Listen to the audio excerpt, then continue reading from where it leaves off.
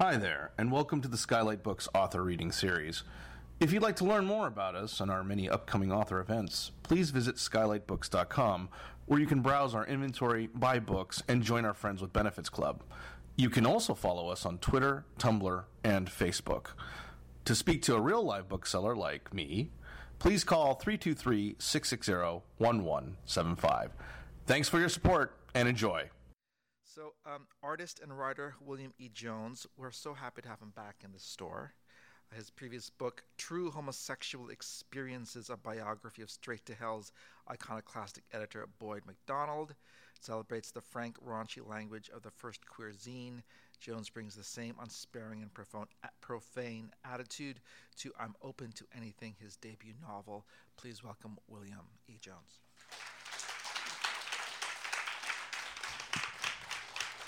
Hello there. Can you hear me? So, first of all, my publisher's in the room, Jarrett from We Heard You Like Books. And the experience of publishing True Homosexual Experiences was very positive for him. And he said, from now on, I just want to publish dirty gay books. And I said, I can write you one. And he said, I'm open to anything. I said, you've just given me the title. So the challenge of this text was to write a novel that deserves the title, I'm Open to Anything. And I hope I've lived up to that title and the cover. I've decided not to be too smutty tonight. I figure if you want to read the porno sections, you can buy the book. So it'll be a fairly anodyne reading I do this evening. There are two sections of the book I'm reading, two discrete sections. When I started to write it, I started on the day of our current president's inauguration. And I thought the best thing I can do is write a porno novel. And I wrote like a maniac, and I wrote quite a lot. And there were all these flashbacks and flash forwards and all these extraneous characters. And then in subsequent drafts, I got rid of virtually all of it. I cut out about 100 pages. And all that was left was one single flashback, which is what you're about to hear first, the first section that I'll read tonight. And it's set in Berlin in the mid-1980s. The second section is set in Los Angeles in 1989. More or less in this neighborhood. So I hope you enjoy it. I took the train from Cologne to Berlin, passing through the territory of the German Democratic Republic in the middle of the night. I arrived at Zoo Station at 6:15 in the morning, a time I had rarely seen from either direction, and it took all my effort to make my way to Rathaus Steglitz by U-Bahn.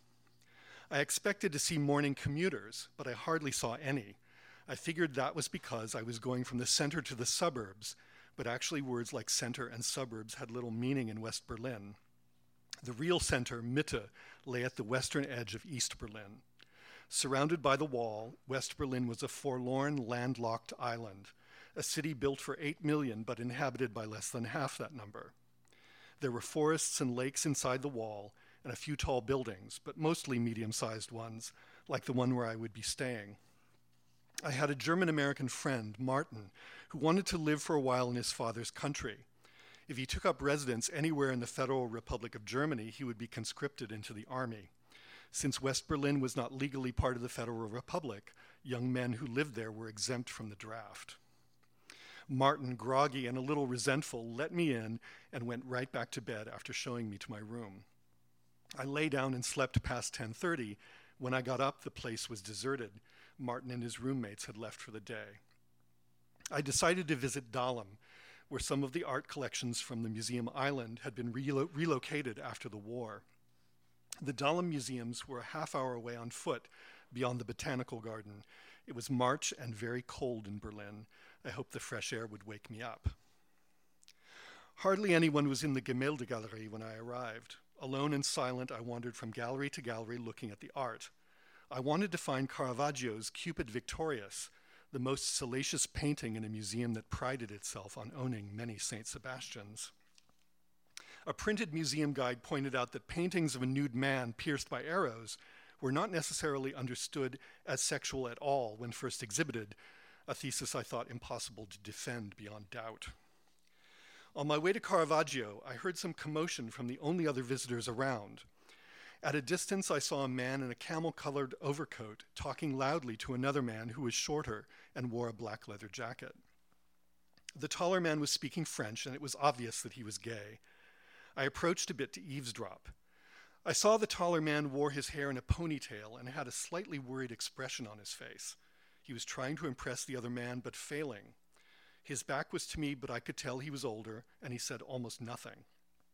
The two were standing in front of a Bruegel painting, but they argued about a Rembrandt, the man with the golden helmet. At that time, the Gemäldegalerie, if not the entire city of West Berlin, used this painting as a promotional device. Its popularity was second only to the famous one-eyed bust of Nefertiti in the Egyptian Museum. The old man stubbornly insisted that the man with the golden helmet was not really by Rembrandt, but the younger man agreed with the traditional attribution and gave multiple reasons. The old man was proven right within a year, and this painting by someone in the circle of Rembrandt fell into obscurity. Finally, the old man said, "You're wrong, there's nothing to discuss," and walked away. I reached the gallery displaying Cupid Victorious, which was larger than I had expected. The nude figure in the painting is approximately life-size. He thrusts his hairless genitals at the spectator, and the arrows in his right hand point at them for emphasis. He has not the face of a god, but of a boy who has had experience beyond his years. He tilts his head, and the look in his eye gives a wicked invitation. There's no malice in his gaze, only good humor and curiosity, yet the slight bags under his eyes suggest that he has made this proposition before. The title on the label was in Latin, Amor vincit omnia, love conquers all. As I studied Amor vincit omnia carefully, I didn't notice that someone had come up behind me. I snapped out of my reverie and stepped aside. As I turned towards the old man I had seen earlier in the gallery, I recognized his face. It was Jean Genet. He looked very frail, and his leather jacket completely enveloped him. He was pale and a little pink, and close-cropped white hair ringed his bald head. I could see his crooked nose, broken once many years before. I stared at him. When he was done looking at the painting, he turned to leave, and our eyes met. His gaze was warm and approving and a little mischievous. He had caught me staring, but was pleased to have upstaged a Caravaggio for a few seconds. I later learned that this was the last year of Genet's life, and I imagined that he was making a tour of his favorite places while he was still able to do so. Genet had written about Rembrandt, and not counting the man with the golden helmet, the museum owned 25 paintings by him. At the time, I wondered if Genet would one day write about Caravaggio. In the end, he didn't live long enough to do it. Unknown to everyone, he was at work on his last book, Prisoner of Love, and he let nothing distract him. Perhaps in the collection of the Gemäldegalerie, he found the inspiration for describing a beautiful boy in the book, someone he had known in his youth, but whose features had faded from his memory. In the brief instant I spent in Genet's presence, I didn't try to engage him in conversation. My French was poor, and I couldn't think of what to say. I don't regret not speaking to the old man. It was enough to exchange glances in a moment of complicity. And now on to the second section. This takes place in Los Angeles in 1989, and it refers to a couple of local institutions, one of which is a video store. I hope you all remember video stores. And the other is a kind of dive gay bar, which I'm quite fond of, that also no longer exists.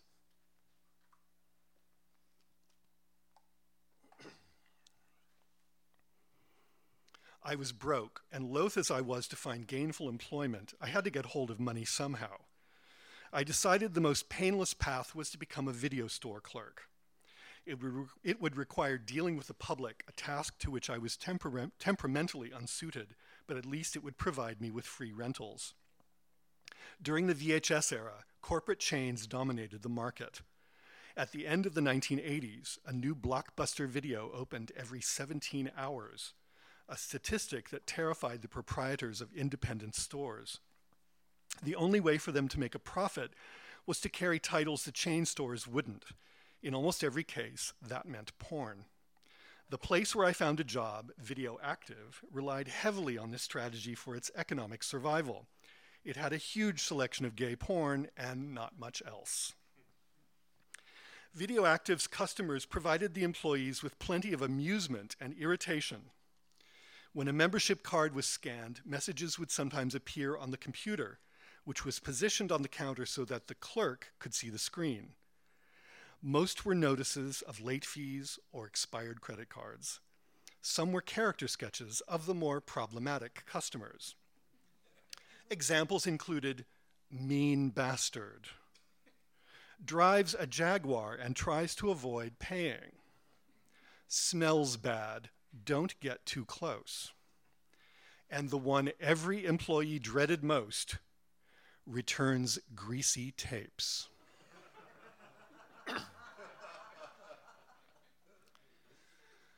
The porn tapes at Video Active all bore a label reading $5 cleaning fee. When a customer returned a tape covered with lube, the clerk had the unenviable task of informing the customer that he, it was never a she, had to pay an extra $5. The men who were embarrassed quietly paid. Others were not so cooperative. One especially difficult customer, the mean bastard, would often return greasy tapes and argue that it wasn't he, but a previous customer who was to blame. From the smirk on his face, I could tell that he got a sadistic thrill from forcing lowly clerks to deal with the residue of his masturbatory rituals. One Tuesday morning, I had a heated exchange with this man and informed him that what he said was impossible. He was the first person to rent the tape in question. In fact, he had been the first one to rent most of the gay porn videos displayed in the store. Apparently, my comment struck a nerve because he shut up and never bothered me again. This customer was humiliated to be reminded that he was also what I called a Monday man. Video Active made new gay porn tapes available on Monday mornings, and a small group of men came into the store as soon as it opened to check them out. They rented large stacks of videos and returned them early the next morning, then promptly rented the videos that the other Monday men had grabbed before they did. This pattern of rentals and returns continued for a few days until every Monday man had seen all of the new porn videos. I never saw any of them rent a title that was over a month old. I wasn't brazen enough to ask, but I suspected that this was because the Monday men had already seen every single gay porn tape on the shelves of Video Active. These customers constituted a group only to outsiders who noticed the similarity of their behavior. Even though they had a common interest, they never met to talk about what they saw or coordinate their viewing habits to avoid conflicts over new tapes, at least as far as I could tell. Every once in a while, a Monday man would ask impatiently who had rented a particular title, but I was not allowed to divulge that information. I thought this person's identity would have been obvious anyway. They were such a small group that I assumed they all knew each other, but actually these men couldn't bring themselves to acknowledge their fellows. I never overheard discussions of any substance between them. Each was alone in his obsession. I didn't make fun of the Monday men as some of my coworkers did, because in a way I was as lonely as they were. I had trouble meeting men with whom I had anything in common, so I gave up on that as a goal for my excursions to gay bars.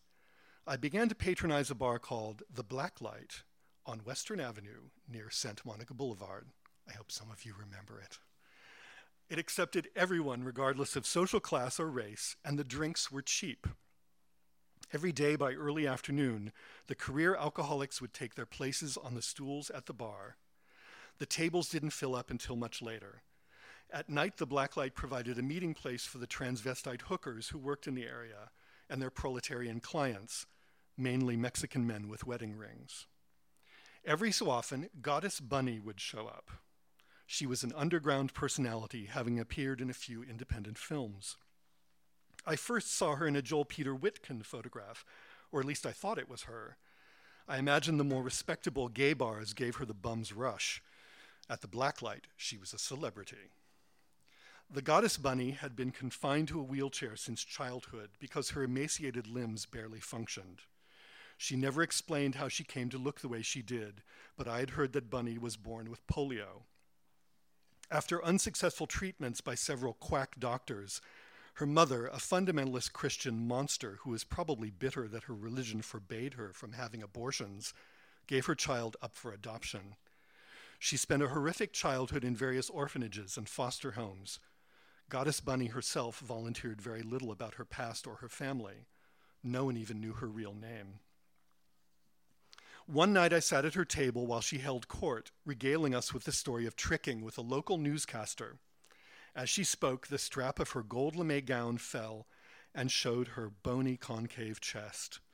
A fan sitting next to her put the strap back on her shoulder, and in the pause she glanced over at her rival of the evening, Victoria, who was at a neighboring table.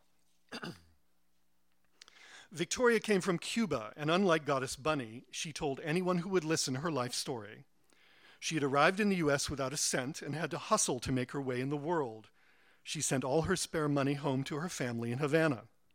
They had been led to believe that she was a successful nightclub performer. The reality of her existence was far less glamorous. She was a street prostitute in Hollywood. She described herself with the wonderful Spanish word sin vergüenza, meaning shameless, which she brandished as a badge of honor. Excuse me. That night, Victoria wore transparent acrylic platform shoes and a white knit miniskirt. She had applied garish orange pancake makeup to her face, and it was starting to run a little. It had obviously been quite a while since she had been able to touch up her lipstick. The poor creature did what she could to hide the jagged masculine features that other hookers cruelly called cara de culo, ass face.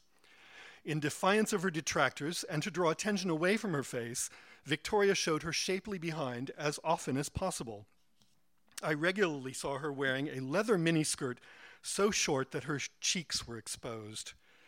This outfit drew unwanted attention from the police, especially when she ventured more than a block or two away from the easternmost part of Santa Monica Boulevard, where the cheapest street hustlers plied their trade. Goddess Bunny was about to launch into another story when we all heard a crash. Victoria broke a beer bottle against the tabletop and wielded it at her companion. She screamed, "Just because I sell my body doesn't give you the right to touch me anytime you want!"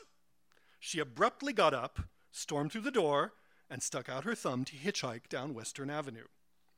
The man who provoked her wrath tried to sneak out, but as there was only one door to the Blacklight and Victoria was standing directly in front of it, he was hard to miss. She took the opportunity to scream insults at the man. Once she had calmed down a bit, Victoria came back into the bar and gave her best interpretation of wounded pride. Goddess Bunny, who had had no interest in this spectacle, turned to me and said, "I have to crap, and you gotta help." Okay, I said, as I looked around, seeing no one else at the table. The others had gone over to Victoria in the aftermath of the fracas. I followed Goddess Bunny as she maneuvered her electric wheelchair to the restroom, a large space that was protected by a locked cage. I wondered if the bar had been a pawn shop in earlier decades. I opened the sturdy metal door for her, and once inside, she shimmied out of her lame dress quickly and skillfully. It was up to me to lift her skinny frame and pull down her panties. I discovered that she had an uncircumcised penis of greater than average size and large pendulous testicles. I placed her on the toilet. In all innocence, I assumed that I was done with my job at that point, so I made my way to the door. "Wait a minute," Goddess Bunny shouted. "You're not finished. You have to wipe my ass." Holding my breath, I took a wad of toilet paper and did as she told me. I then flushed the toilet, helped her get dressed, and placed her back in her wheelchair. She thanked me, and I felt a new respect for this luminary of Los Angeles nightlife, whose simplest bodily functions required the assistance of people she barely knew on a constant basis. I opened the door, walked out, and Goddess Bunny whizzed by me, shouting, "Coming through!" as she drove back to her table. Thank you.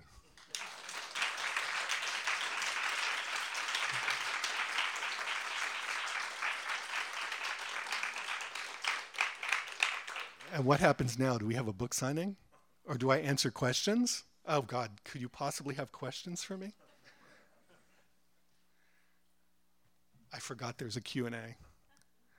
Say something, please. Tom. Yeah, so you said a little bit about your experience writing your first novel, but I was curious to hear more. Did you research forms and styles of other novels? Did you just kind of work with what you had read in the past and just do what felt right for the book, or how was that? What did I do? I barely remember now. Well, the big decision was deciding that it wasn't going to be too artsy, that the form of the novel was going to be quite straightforward. I originally also thought it was going to be simply pornography, but then I decided to add all kinds of other details, some of which you heard in this reading. And so that's one aspect of it. And another aspect which you didn't hear is that the narrator has sex with men and then has conversations with them. And those conversations are a major part of the latter part of the novel.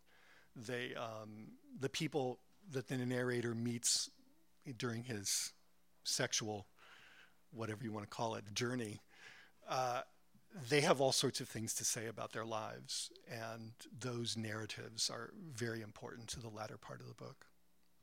So I don't know, did I research how other novels are written? I can tell you one thing. When I was young and stupid, I used to read novels for pleasure. Now that I've written one, there is no more pleasure. All I do is think about how they're constructed and all the devices that are used. And is this appropriate? What's going on here? Isn't that a cliche? You know, and why is there an ellipsis when there's a sex scene? That's actually a major complaint of mine. Perhaps this should remain nameless, but I did read a fairly famous recent novel that was adapted into a perfectly anodyne film. And the person who wrote it just, the pivotal moment in the whole novel is when the two main characters have sex, and it occurs exactly halfway through. And the sex scene is foreplay. And then there's a blank, there's an ellipsis, and it's the next morning. And that's one of the things that I wished to correct, if you will, in the present novel, from which I've read. Joe.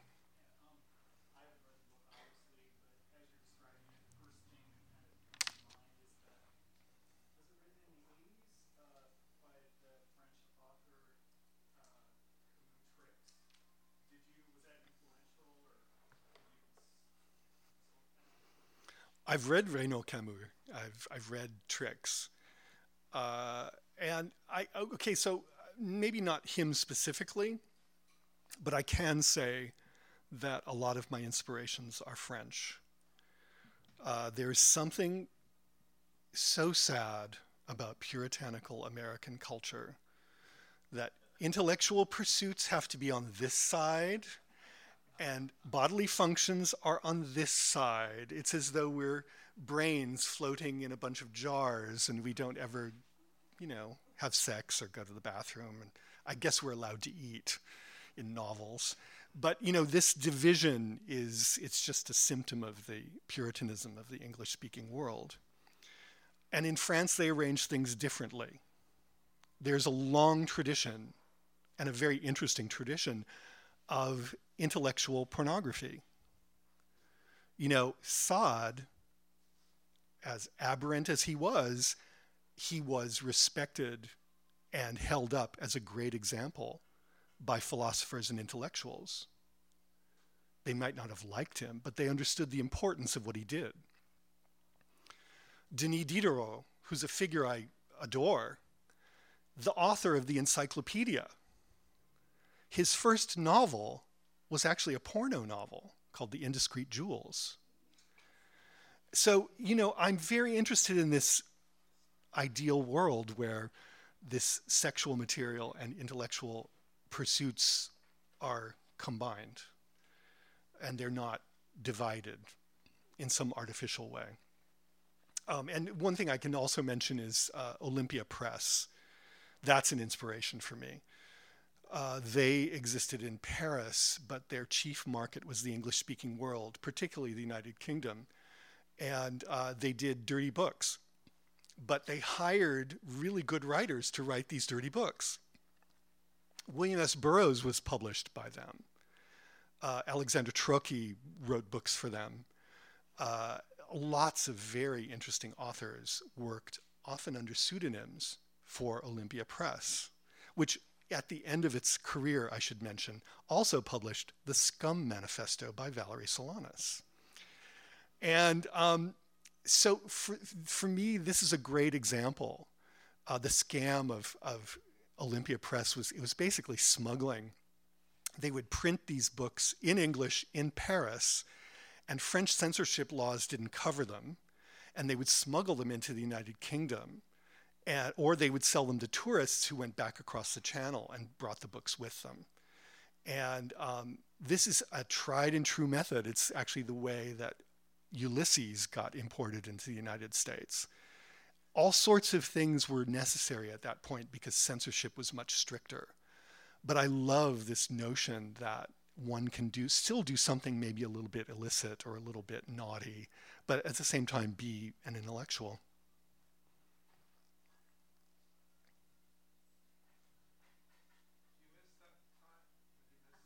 Do I miss? What video did you rent? Okay, so in parentheses, this is a novel, but it is a novel narrated in the first person. So I'm assuming more than a few people will assume that it is my autobiography in some way. It is not my autobiography. But that having been said, yes, I did work at Videoactive. And I do describe things that I rented there in the text, so you'll have to read it. But I do remember a double bill, and this is actually one of the sections of the book. There was a double bill I rented one evening, and it was Suddenly Last Summer and Latin Cop Sex. And I admit that I liked the latter better than the former. So, do I miss that time? I mean, I consider this book to be mainly about Los Angeles before gentrification did its work on the city. And maybe that work isn't done. There's plenty more horrors in store for us. But there were all sorts of weird things happening in Los Angeles in the 80s and 90s. And one of the things I want the book to do is to make a record of some of that. It's not really a history of that scene, but I do want there to be something in the book that gives you the flavor of what Los Angeles was like when I arrived here, for instance. I got to Los Angeles in 1987. I've been here more than 30 years, and a lot has changed. And, I guess certain things have changed for the better. We have Skylight Books, but other things, have been kind of disastrous. Like what? Well, the Blacklight doesn't exist anymore. Or the Spotlight. I mean, there's a whole litany of gay bars that don't exist anymore. Yeah. I mean, I mentioned basic plumbing in the text. It doesn't exist anymore. And what's it called? Exile doesn't exist anymore. This neighborhood, roughly, not exactly this neighborhood, but around the corner on Hyperion, was a whole strip of sex clubs and gay bars, interspersed with auto shops. And one by one, they all closed for various reasons, but having a lot to do with gentrification and Cuffs. Oh yeah, Cuffs is legendary. I don't write about it at great length in the book, but it was quite a place. They kept getting their liquor license revoked for lewd conduct in the toilets. But very much to their credit, the current owners have not removed the graffiti on the restroom door. On the restroom door, it says "slave toilet." You don't see that every day. Yeah. When you were at thinking about influences, when you were at the video store, did you run across Artie Breslin and Artie Breslin's films? He was a pornographer from San Francisco who was also an academic and Yeah. a serious narrative author. Yeah, I know. I did know those films, although I have to say the person I related to a lot more was Fred Halstead, who I wrote the biography of. And actually want to announce, I'll plug myself again shamelessly. Semiotext has informed me that the first printing of Halstead Plays Himself, my book on Fred Halstead, is nearly sold out. There are 25 copies left, and they have asked me to do a second printing, for which I will do a new afterword. So it'll be an expanded edition of Halstead Plays Himself, including a few corrections to things I didn't know when I wrote the first version. And so, that's something to look forward to in the future. This is a decision that was only made a couple of weeks ago, so give me some time. But yeah, for me, Fred was much more to my taste.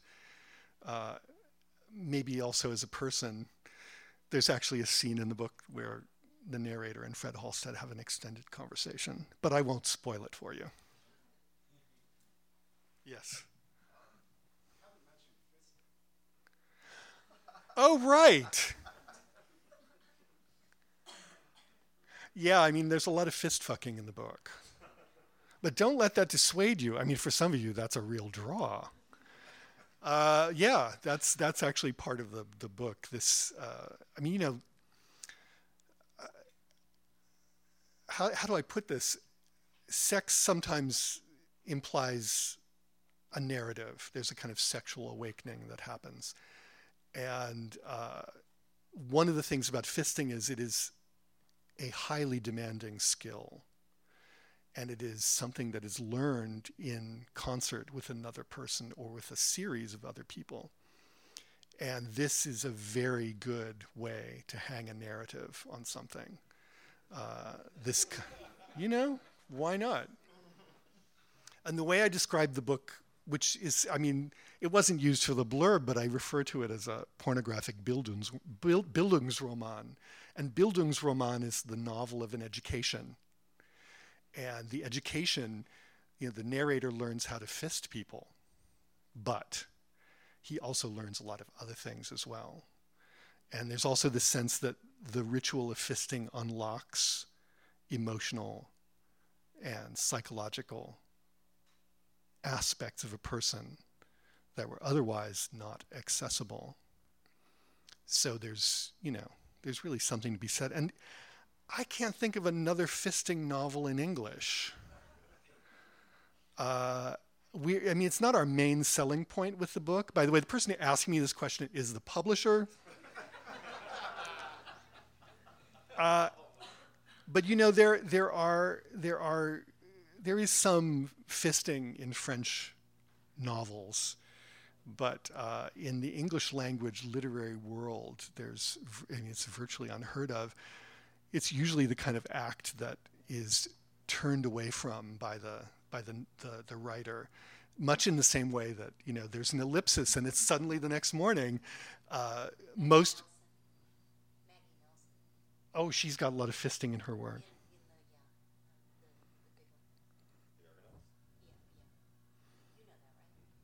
Is this fisting between boys?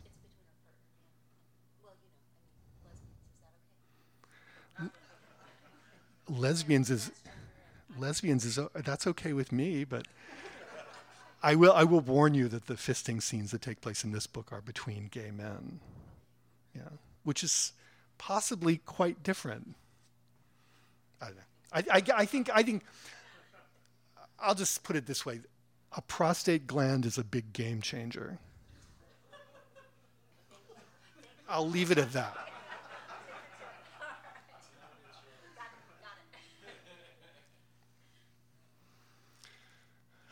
Was that the? Can I get any more appropriate than that? You know, is there anything else I can say about this book without totally spoiling it? Any other question? Oh, okay, Joe. Another question.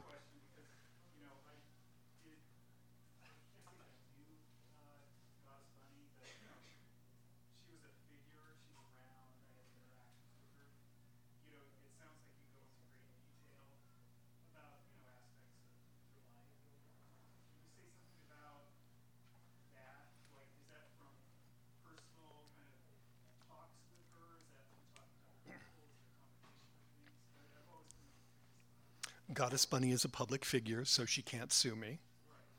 Everything I assert in the book is correct, to the best of my knowledge. For those of you who are not familiar with her appearance, she not only appears in a Joel Peter Witkin photograph, but she's also in the video for The Dope Show by Marilyn Manson. And that's probably the most famous appearance she made in culture. She appears near the end of the video dancing. I did not mention that in the book because it's anachronistic. That was made in 1999 or maybe 1998, which is after the book's action comes to an end. But she was, and she's still around, but she was a legendary figure at a certain moment in Los Angeles nightlife. And she did make some really quite extraordinary pornographic tapes, which I personally do not own, so don't ask me for them. But, you know, I have seen them. Yeah. So, yeah, it's a fairly, I mean, does anyone here know Bunny? Yeah, I mean, it's fairly accurate as a representation. She ran for mayor of Inglewood. Yeah, she's from the South Bay, so she doesn't get up here as often as maybe she should. But yeah, and at the time I had at the time I had interactions with her, she wasn't talking about her real life. She wasn't. I mean, it was all myth. But I think she's gotten a little more real now that she's gotten into politics. Yeah, kind of, you know. But yeah. So how can you best cope with gentrification in terms of all the loss and everything? How do you jump the gap? How do I cope with gentrification? Well, in the case is in this particular case, I wrote a book. You know, faced with some kind of calamity, I'm a certain kind of person. I'm not out in the street at every protest. I admit, I'm just not. I'm not made of that stuff. But what I decided to do was to write a book that paid tribute to some of my favorite things about this city and some of my favorite people in the city. Is there anything good going on now? I'm not the person to ask. I think it's probably better to ask someone in their 20s, to be totally honest with you. Yeah. Sorry, I'll beg off on that question. Is that it? All right, so we're going to have a book signing. Thank you.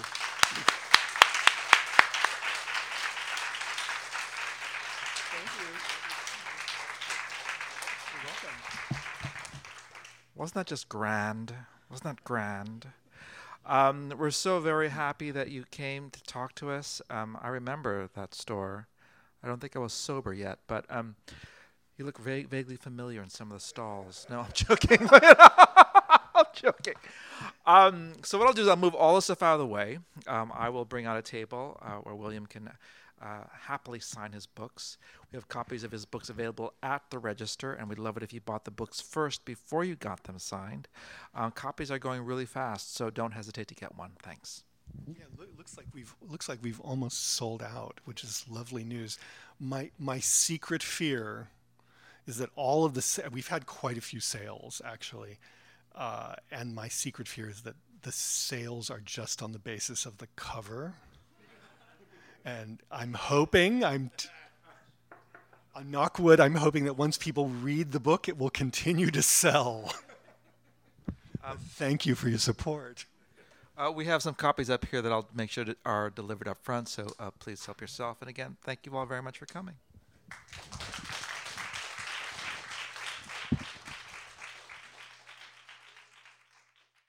You've been listening to the Skylight Books author reading series. Don't forget, you can listen to this and all of our other great podcasts at skylightbooks.com. Thanks again for stopping by, and we hope to see you soon.